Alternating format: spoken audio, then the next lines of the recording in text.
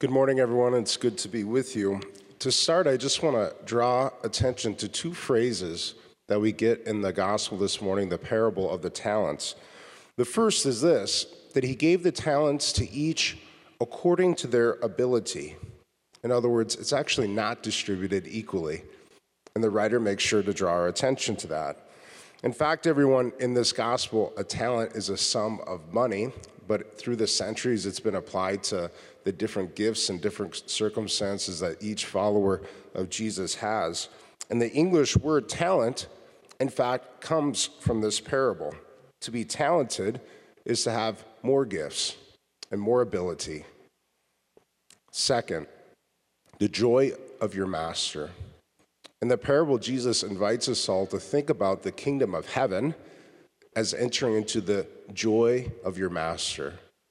In fact, simply in this life, entering into the service of the master. We're meant to interpret that and to see that and to envision that as being invited into sharing into the joy of the master.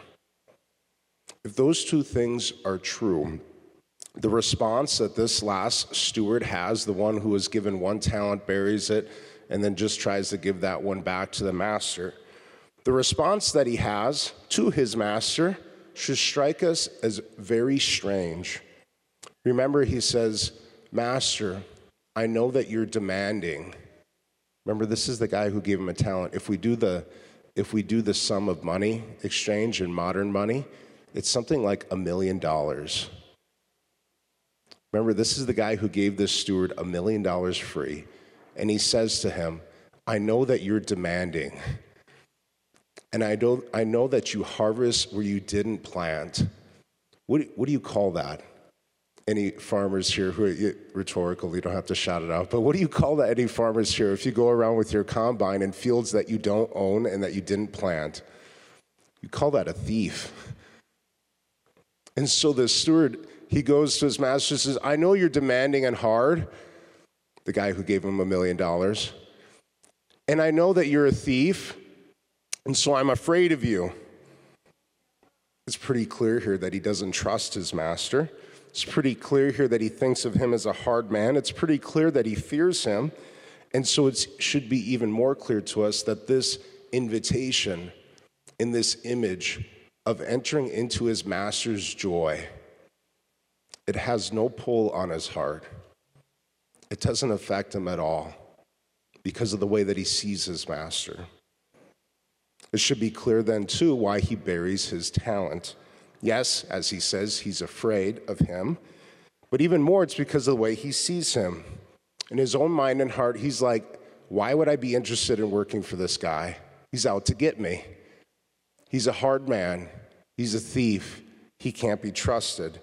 And so I'm going to just try to give all my talents back. I don't want to be in business with this guy at all. Here, just take it back. No deal. Just let me go my own way. Not interested. And so he buries his talent and tries to find security by just giving him back what he gave me. Not interested. I don't want to do anything with it. As I've pointed out, in reality, this response is irrational. The master has generously given this steward something he didn't earn at all. $1 million, go do what you want with it. Just invest it, use it. It's irrational to see him as hard and conniving and out to get him.